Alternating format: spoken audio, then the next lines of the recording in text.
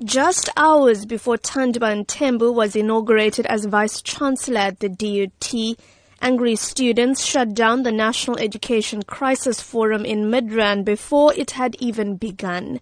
As Higher Education Minister Blade Nzimande tried to address the crowd, members of the EFF, SASCO and other organizations traded blows and threw chairs at each other.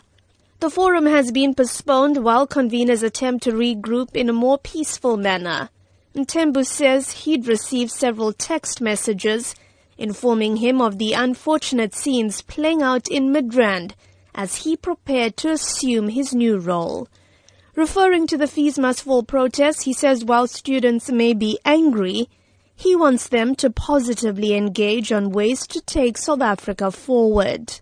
I think university students, given the concessions that government has already made, need to now begin to move and think broader about the challenges that we all face in this country. The issue in this country is a lackluster economy. That is the biggest problem we have. Ntembu has called on student leaders to proactively work with institutions of higher learning and not to simply rely on government for all the answers.